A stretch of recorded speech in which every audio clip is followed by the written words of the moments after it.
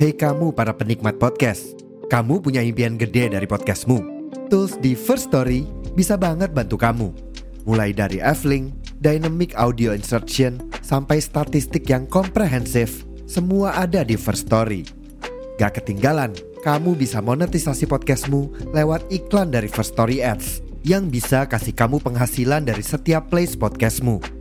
Yuk gabung sekarang dengan klik di firststory.me. Sekali lagi, di firststory.me. Mari kita bawa mimpi podcastingmu menjadi kenyataan.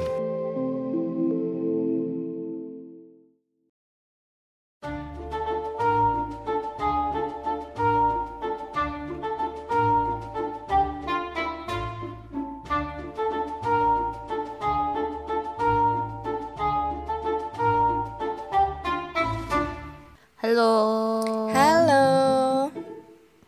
Gue tuh gak percaya men kalau kita tuh udah 7 minggu, ya gak sih? 7 minggu kita Iya, kurang lebih membuat podcast. Udah 7 episode. Tapi minggu kemarin kita sempat libur dulu kan ya. Iya, libur seminggu karena kita ngepost 2 kali seminggu. kan kemarin. Iya. Ya sama lah. Betul. Terus minggu ini kita mau bahas apa?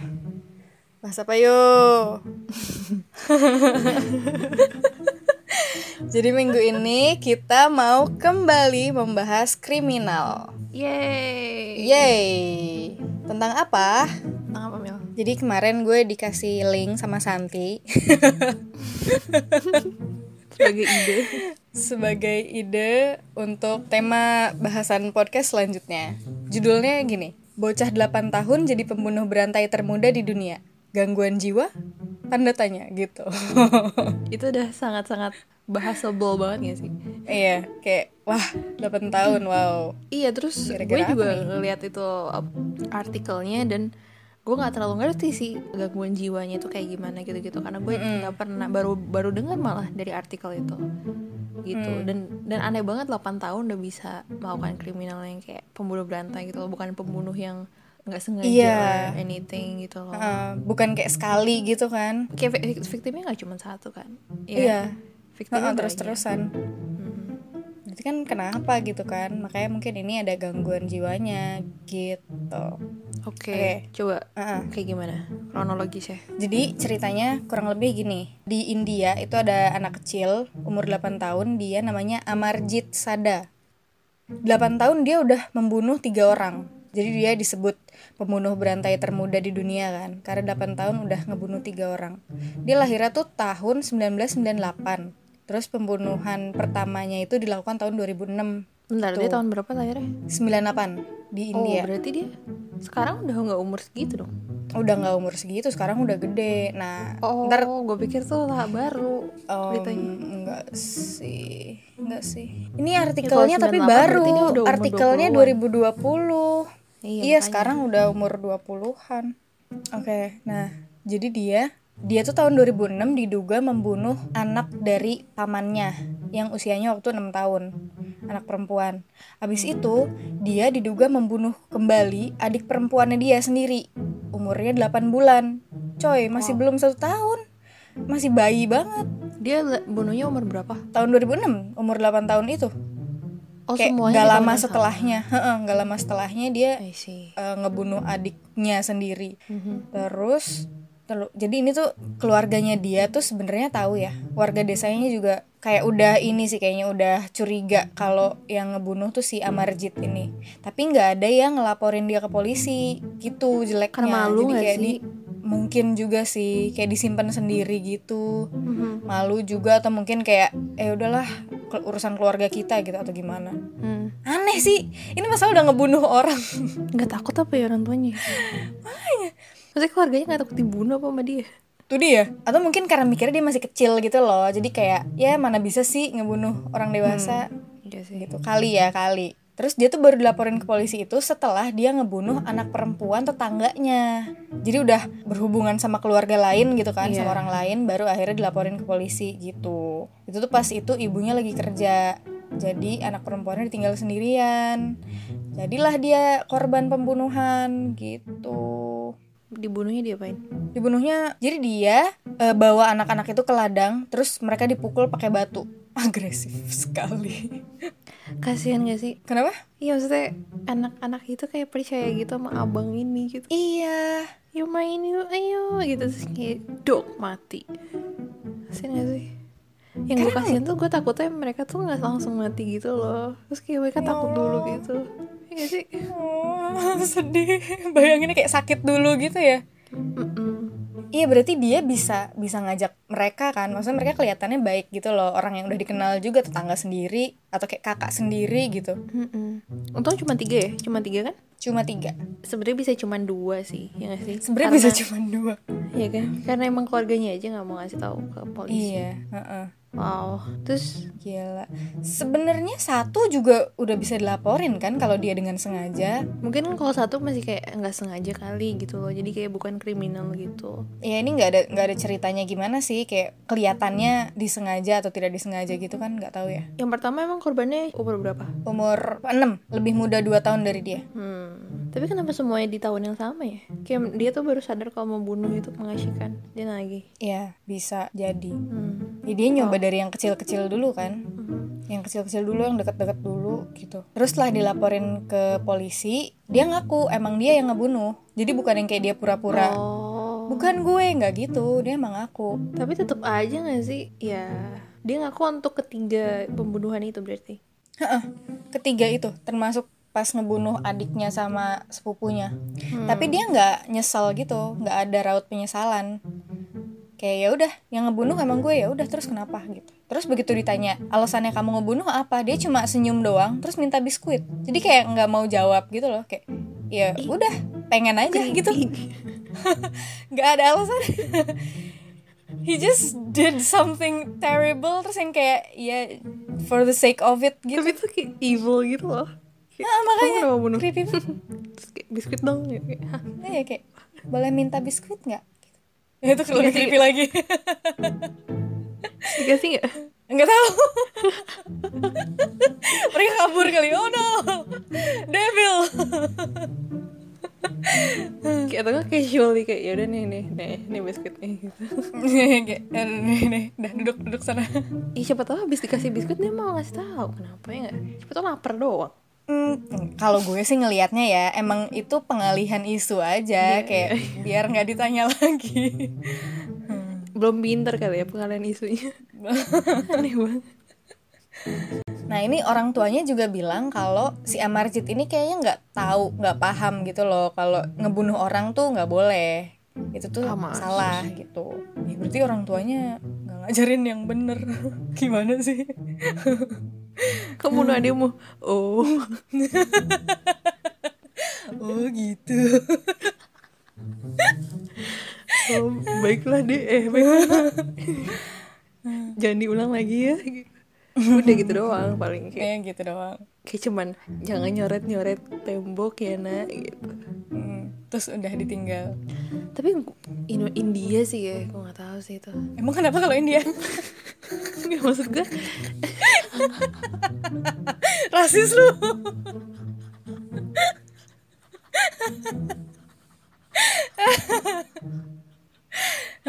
Gue gak bermaksud untuk rasis cuy. Gue mikir ke India tuh maksudnya kayak less likely ada kasus-kasus gitu loh. Kan biasanya kan yang kayak evil kids gitu emang rasis sih. Maksud gue mungkin karena di India tuh level kekeluargaannya lebih tinggi kan. Oh iya daripada US. Maksud gue kan kayak Indo aja, Asian family sama Barat budaya family gitu kan.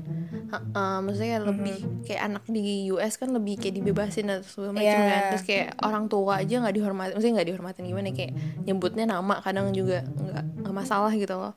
Kalau di Asia gitu kan kayak masih kental banget lah ininya gitu. Jadi mungkin itu mengaruh juga nggak sih? Gue mikirnya sih gitu. Ngaruh sih, bisa jadi ya. Maksudnya kayak ngaruh karena dia nggak tabu gitu loh kan, kayak di pelaporin di polisi gitu-gitu kan masih ada malunya juga keluarganya. Gue bisa picture that sih kalau di Indonesia juga mungkin aja nggak sih kayak gitu. Mungkin terjadi kayak gini karena emang budayanya juga mirip-mirip kan. Jangan bilang-bilang lah kalau anak kita troubled gitu loh. Tapi sebenarnya gitu. Kalau kayak tabu, lebih family muka keluarganya. Iya, itunya Harga diri budayanya lah, secara harga diri. budayanya masih mirip lah. Tapi kalau misalnya yang kayak nggak ngasih tahu ke polisi atau kayak nggak disebarluaskan, maksudnya kayak dia ngaku ke orang kalau anaknya kayak gini tuh bukan masalah budayanya juga nggak sih? Emang orangnya aja nggak mau ngasih tahu. Kayak ini nggak sih, kayak misalnya sekarang kan misalnya anaknya gay gitu kan nggak mau dikasih tahu ke orang lain kan. Gitu loh. Tapi itu beda. Ya itu beda. Emang kalau gay emang pilihan gitu loh. Kalau bunuh kan udah norma konteksnya.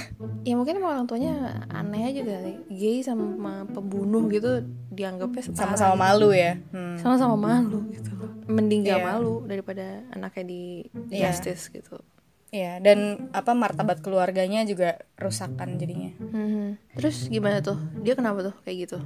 Pasti ada mental issue kan. Iya. Ini gue nggak tahu psikolognya namanya siapa. Tapi psikolognya bilang si Amarjeet ini menderita conduct disorder. Jadi kelainan kejiwaan ini menyebabkan dia tidak merasa takut atau bersalah saat menjelaskan pembunuhan sadis yang dilakukannya. Dia emang ngerasa nggak bersalah. Terus kayak fearless gitu loh. Conduct disorder itu bahasa Indonesia apa? Perilaku kan ya? Oh, gangguan perilaku. Oh iya benar. Gangguan perilaku, Terus dia diduga mengalami masalah dalam mengelola emosi, jadi akhirnya kayak cepet marah gitu kayaknya.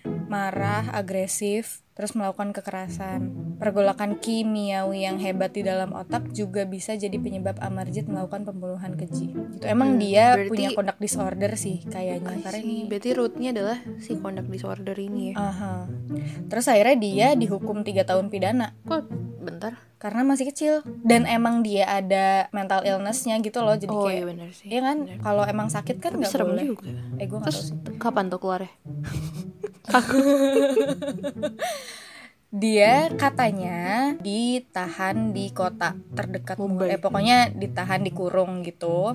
Tapi hukum di India tidak memperkenankan anak di bawah 18 tahun divonis hukuman mati atau dikirim ke penjara. Jadi dia ditahan di rumah anak-anak sampai usianya 18 tahun. Cuma beberapa sumber bilang kalau dia menjalani terapi perawatan di rumah sakit jiwa. Jadi kayak nggak tahu sebenarnya dia ditahan di rumah anak-anak atau langsung ke rumah sakit jiwa.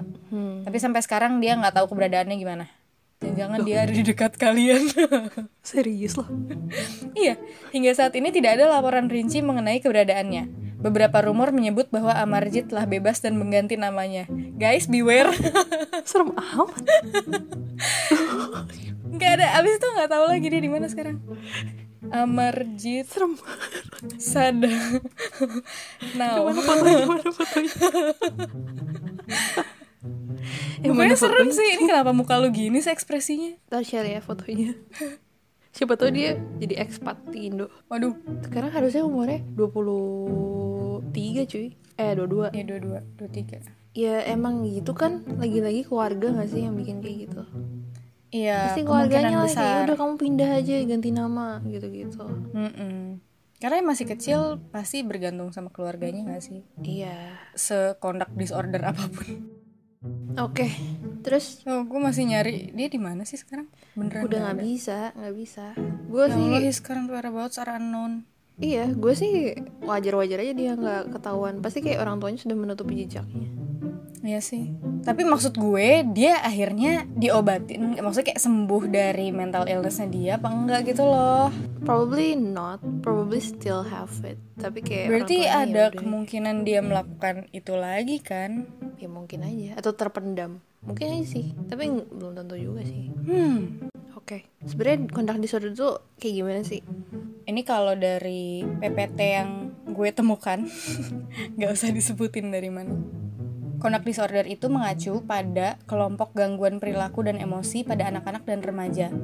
Jadi dia gangguan perilaku dan emosi di anak-anak dan remaja. Jadi emang munculnya itu waktu masih kecil gitu loh. Mereka memiliki kesulitan yang besar dalam mematuhi aturan dan berperilaku dengan baik sehingga dapat diterima oleh masyarakat. Seringkali dipandang buruk atau nakal, bukan sakit mental gitu. Karena emang ya kelihatannya kan emang dia perilakunya nggak bener gitu kan. Anak bandel. Anak bandel yang susah diatur gitu ya. Iya, kayak gitu. Nah, berdasarkan agresivitasnya itu dia diklasifikasikan menjadi 4 kelompok. Yang pertama, agresi pada manusia dan binatang itu ciri-cirinya ya, menggertak sebagai bully, mengancam dan mengintimidasi orang lain. Seringkali menginisiasi perkelahian fisik, terus menggunakan senjata yang dapat mengakibatkan bahaya fisik yang serius pada orang lain. Misalnya kayak pemukul baseball, bata, beling, pisau, pistol, pokoknya ada senjatanya gitu. Terus kejam secara fisik pada binatang dan manusia, memaksa seseorang dalam kegiatan seksual. Anak kecil coy, oke.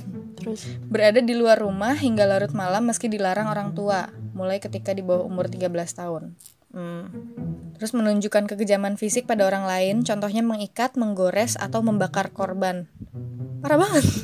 Gimana dah? Terus menunjukkan kekejaman pada binatang. Jadi emang dia agresinya ke manusia sama binatang ya, dalam bentuk apapun nih. Bentar, ini kayak psikopat, kayak waktu kecilnya gitu. Iya, karena emang kayaknya dari situ Ada bisa jadi relasinya psikopat gitu loh. Nah, lanjutin dulu ya. Terus pengerusakan barang dengan sengaja terlibat dalam penyulutan kebakaran dengan tujuan untuk menyebabkan kebakaran, dengan sengaja menghancurkan barang-barang. Jadi ini lebih ke barang-barang.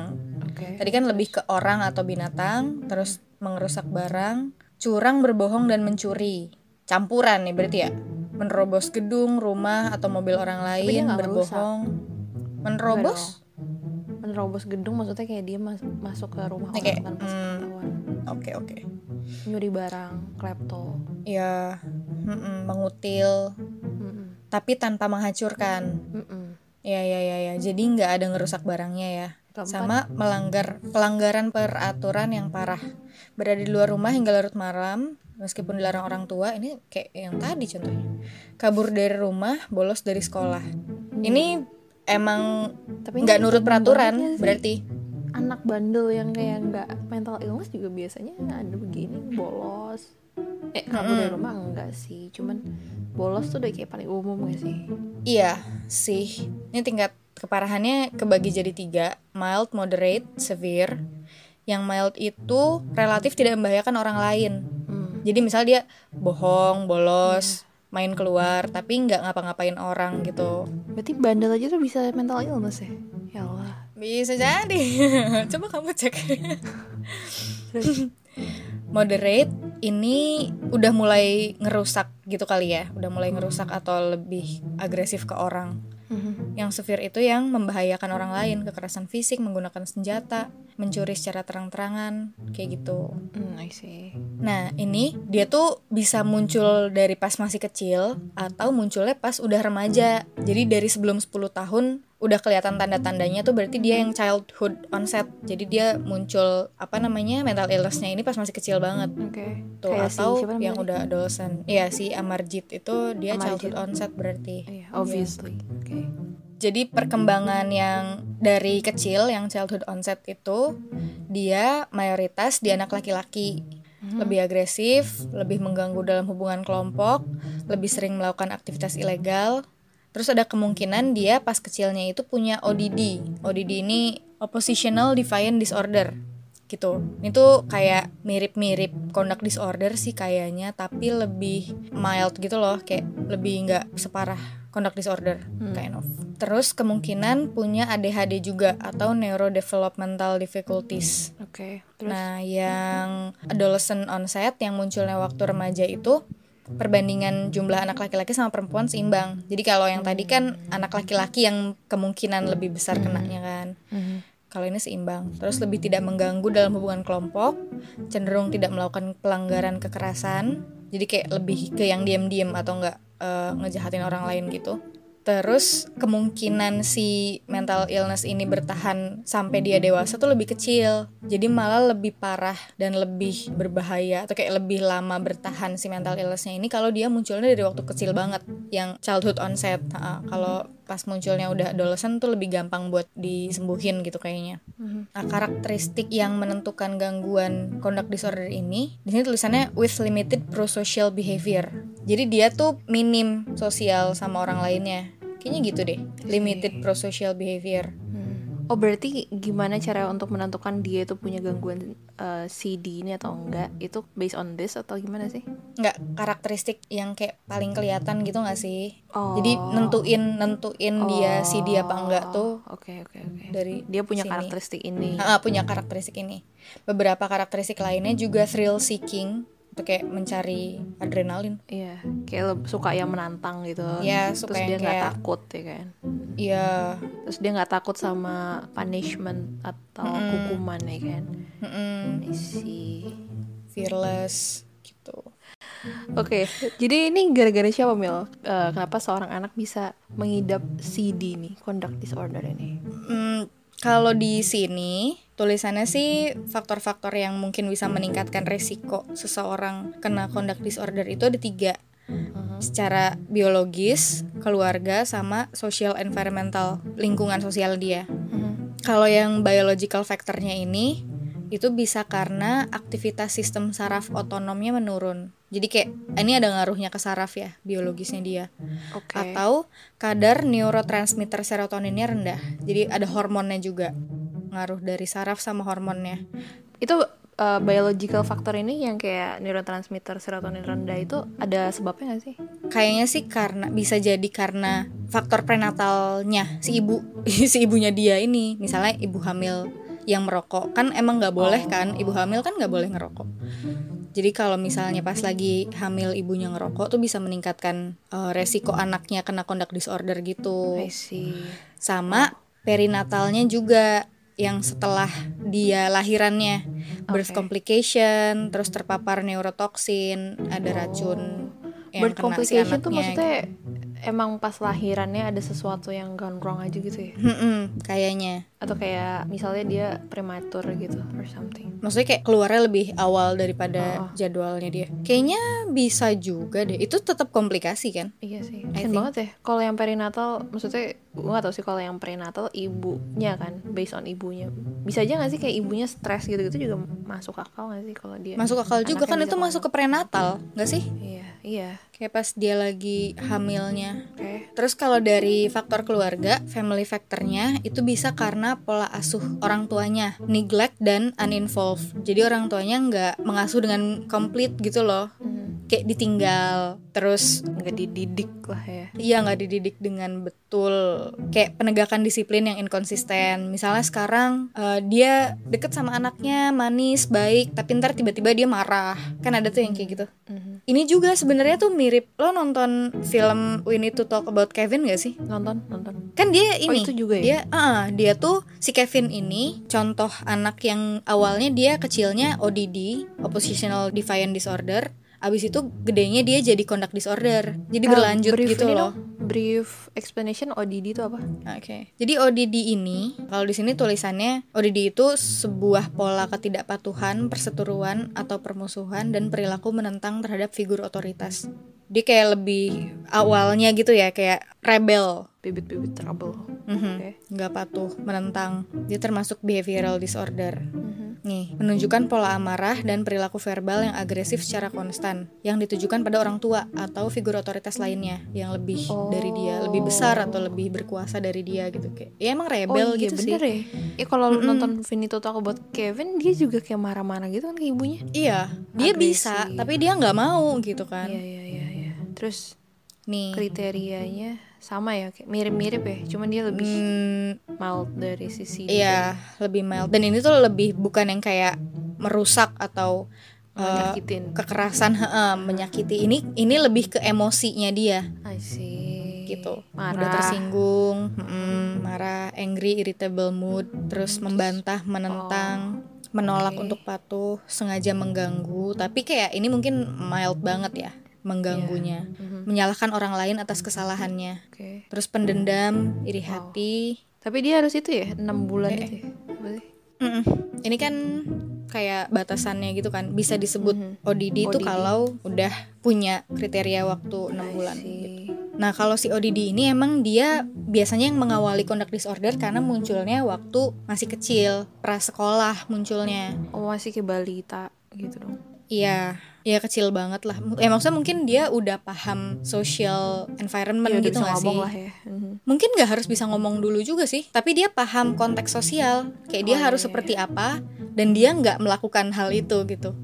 Wow. Ini juga sama sih, lebih banyak terjadi pada anak laki-laki dibandingkan dengan perempuan. Oke, terus? Nah, kalau si ODD ini pas besar itu bisa hilang, atau bisa juga masih ada ODD-nya sampai dewasa, atau dia berubah jadi gangguan lain, jadi ADHD atau jadi conduct disorder gitu, jadi lebih parah kan. Atau bisa juga dia comorbid sama mental illness yang lain, misalnya dia sama mood disorder atau nambah anxiety disorder, ADHD, depressive disorder gitu. Jadi bisa kena kemana-mana. Oke. Balik lagi ke conduct disorder ya. Tadi we need to talk about Kevin, berarti dia tuh mulainya ODD dulu kan, terus gedenya jadi conduct disorder gitu. Iya, katanya gitu. Terus berarti conduct disorder tuh udah yang kayak anak pembunuh tuh udah pasti conduct disorder gitu ya? Ya nggak pasti juga ya sih. mungkin nggak juga sih. Cuma ada kemungkinan dia bisa jadi punya conduct disorder. Ini emang family factor besar banget sih menurut gue kemungkinannya. Dari pola asuh, dari penegakan disiplin yang inkonsisten. Terus misalnya kondisi keluarganya dia juga kayak single parent misalnya, atau mereka broken home, orang tuanya cerai, itu bisa banget ngaruh ke anaknya kan. Atau ini juga orang tuanya drug abuse, alkoholik. Kayak kalau di We Need to Talk About Kevin kan sebenarnya kelihatan ibunya tuh emang udah punya banyak masalah gitu loh, bahkan sebelum dia punya Kevin. Kayaknya lebih ke prenatalnya nggak sih dia tuh? Prenatal. Iya. Prenatalnya kayak dia unhappy nggak sih? Iya, itu juga. Terus dia tuh nggak suka bentuk badannya dia waktu dia hamil kan. Jadi dia ngeliatin mungkin perutnya. dia kayak hateful ke si anak juga. Iya. Terus kayak pas nggak dijelasin sih sebenarnya si ibunya ini kenapa. Cuma waktu Kevin lahir, kehidupan dia tuh kayak berubah banget gitu kan. Ya emang semua ibu-ibu juga pasti akan merasakan itu. Cuma mungkin kayaknya dia kayak belum siap untuk hal itu gitu loh, untuk menjadi seorang ibu ngurusin anak yang ya tau lah, bayi nggak bisa ngomong, terus banyak kebutuhan yang harus dipenuhi, dikit-dikit nangis. Suaminya juga nggak suportif ya nggak sih? Iya sih, itu dia, suaminya juga nggak yang suportif dan kayak mendukung atau berusaha untuk memahami istrinya gitu loh. Gitu. Yang social environmental factor ini bisa karena lingkungan sosioekonominya dia rendah. Mungkin maksudnya kemampuan finansialnya dia gitu ya. Oh, lingkungan sekitarnya dia bermasalah atau kayak iya bener sih.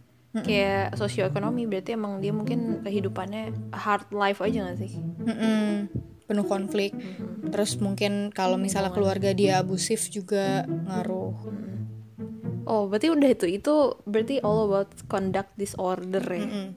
Kurang lebih gitu. Tadi yang We Need to Talk About Kevin itu berarti dia udah jadi conduct disorder, makanya dia nyakitin. Udah. Kan akhirnya dia ngebunuh semua teman-teman, enggak semua sih, teman-teman sekolahnya, terus gitu ngebunuh bapaknya, ngebunuh adiknya ya kan? Benar. Wow. Tapi dia nggak ngebunuh ibunya sih. Enggak. For some reason. Kayaknya dia sebenci itu sama ibunya sampai dia tuh kayak membiarkan ibunya melihat semua itu gitu gak sih? Menderita. That's so messed up. Atau bisa jadi karena dia emang kayak balas dendam sama ibunya gitu loh. Karena yang bikin dia kayak gitu, nggak tahu ya, gue sih ini aja, nebak aja. Mungkin dia ngerasa dia kayak gitu, dia punya problem, itu karena ibunya. Jadi dia pengen ngebalas ibunya. Like yes, kind of. Tapi endingnya dia pelukan gitu gak sih? I don't know. Iya. Gak tahu sih itu artinya damai atau enggak. Cuman ya. Tapi kayak, ya ibunya udah cukup suffer sih. Kayaknya she got enough juga gak sih? Kayak, iya. Endingnya udah dibenci semua orang ya gak sih? Iya. Orang ibunya juga pas terakhirnya nanya kan, kamu sebenarnya kenapa melakukan ini gitu kan? Terus dia yang kayak dia pikir selama ini dia tahu alasannya kenapa, tapi setelah dipikir lagi kayaknya dia nggak tahu kenapa gitu loh. Emang dia punya problem aja. Sampai akhirnya nggak dikasih tahu kan dia kenapa ngelakuin itu? Nggak dikasih tahu, udah gitu doang. Serem sih itu. Oke. Terus berarti kita udah tahu nih ya bibit-bibit conduct disorder atau kayak gimana. Terus ciri-ciri orang kena conduct disorder dan gara-gara siapa dan gara-gara apa. Terus kalau misalnya kira-kira kita tahu nih keluarga kita atau ya orang terdekat kita yang kayaknya ada bibit conduct disorder atau ODD, Itu kira-kira harus gimana cuy? Kalau di sini tulisannya intervensi yang bisa dilakukan itu ada 4. Yang pertama itu parent management training. Berarti kita harus reach out dulu dong ke profesional. Iya, of course. Karena ini emang nggak bisa diselesain sendiri sih. Berarti setelah kita Parah reach out kan ke soalnya. profesional, baru akan terjadi intervensi. Oke, bisa dengan parent management training. Ini lebih ke orang tuanya berarti ya yang diintervensi, bukan anaknya. Ya itu sih kayak emang dari family dulu kan, dari orang tuanya dulu.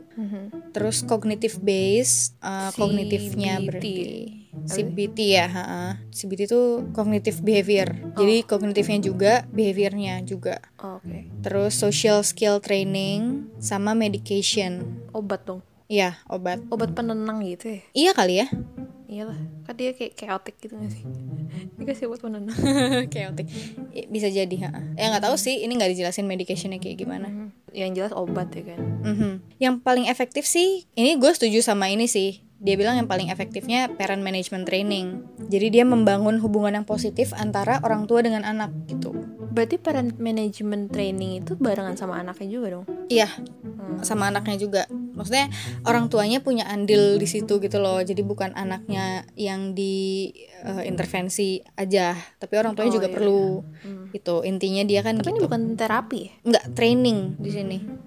Oke. Training. Nih kan, memberikan reinforcement secara langsung untuk tingkah laku yang baik. Memberikan konsekuensi untuk tingkah laku yang tidak diinginkan. Jadi kayak bener-bener dikasih tahu gitu loh, mana yang boleh, mana yang enggak gitu. Dia kayak punya trouble sama norma gitu nggak sih? Dia tuh nggak tahu norma yang bener tuh yang gimana. Berarti bisa sembuh ya? Bisa. Training. Bisa. Nah makanya kalau udah mulai aneh tuh diomongin, jangan kayak Kevin. Jangan kayak Kevin, jangan kayak Dia jangan kayak si Amarjeet. Siapa tadi namanya? Jangan kayak Kevin, jangan kayak Amarjeet. Karena itu Amarjeet tuh gamblang banget sih. Mereka lebih memikirkan harga diri keluarga daripada kesehatan mental. Ya kan? Udah tahu ada yang salah, gue yakin sih mereka nggak bakal kayak ini gara-gara apa nih anak kita kayak gini. Gue yakin mereka nggak kayak gitu. Iya. Lebih nggak diomongin. Ya how to make sure no one knows, dan kayak ya udah lu jangan kayak gitu lagi gitu lah pokoknya. Jangan bikin malu keluarga dan sebagainya. Ya sih.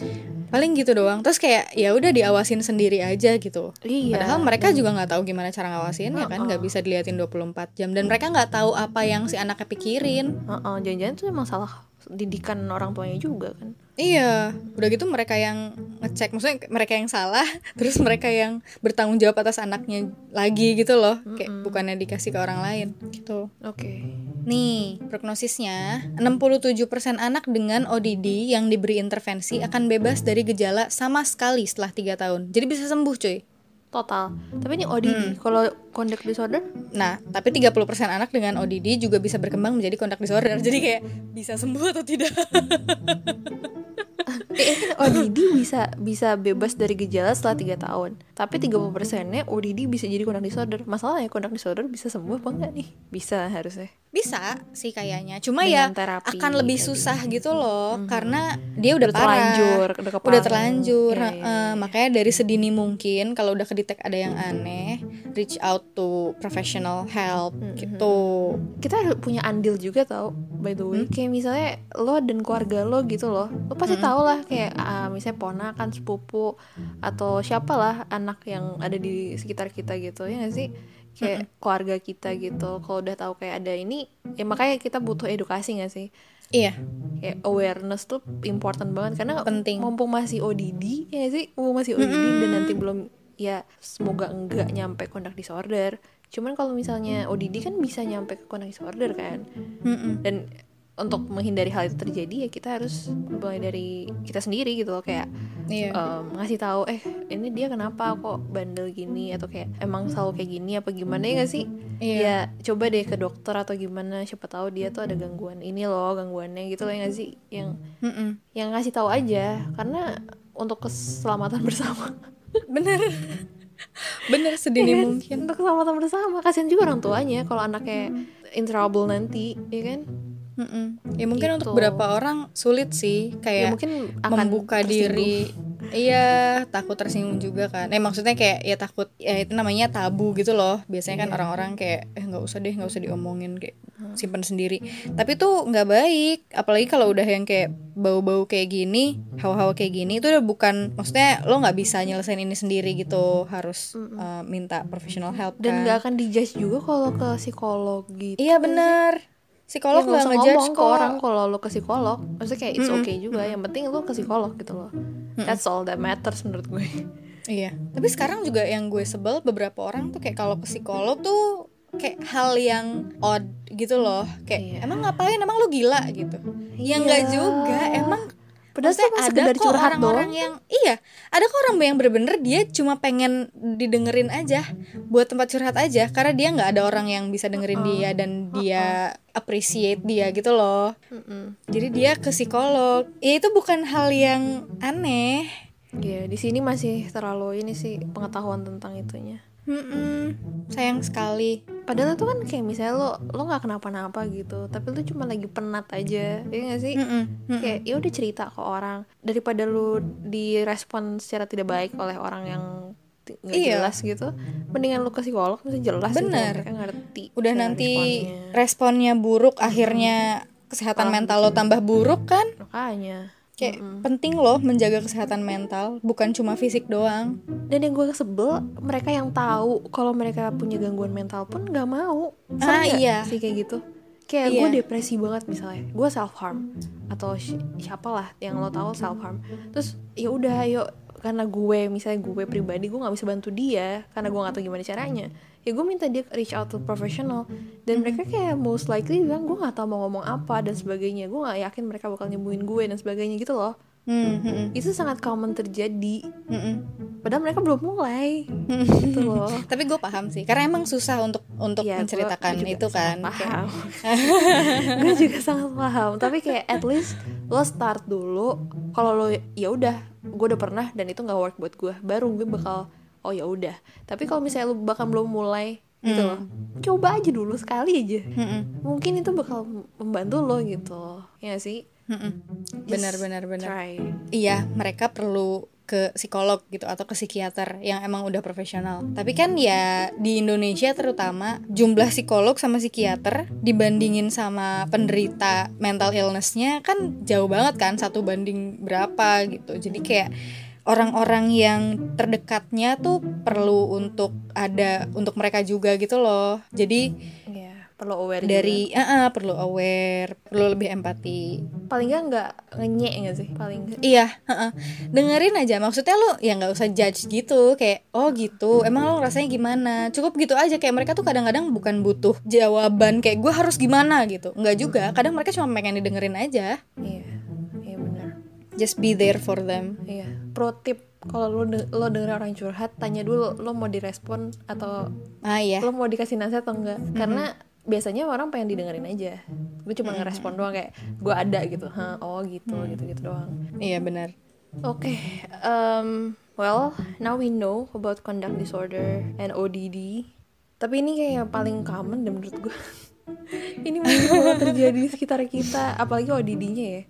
Gue nggak tahu sih, tapi kayak anak bandel tuh kayak subtle banget. Ya harus lo perhatiin sih, jangan-jangan dia ada gangguan gitu loh. I think being paranoid about it is fine juga gak sih? Kayak misalnya lo ibu gitu, lu jangan-jangan anak gue ini, kayak better safe than sorry gak sih? Jangan shrug it off gitu loh. Iya. Lebih ke perhatiin gitu. Kalau misalnya dia terus-menerus kayak gitu, something is not right. Ya, sebagai orang tua, you should have that gut feeling gak sih?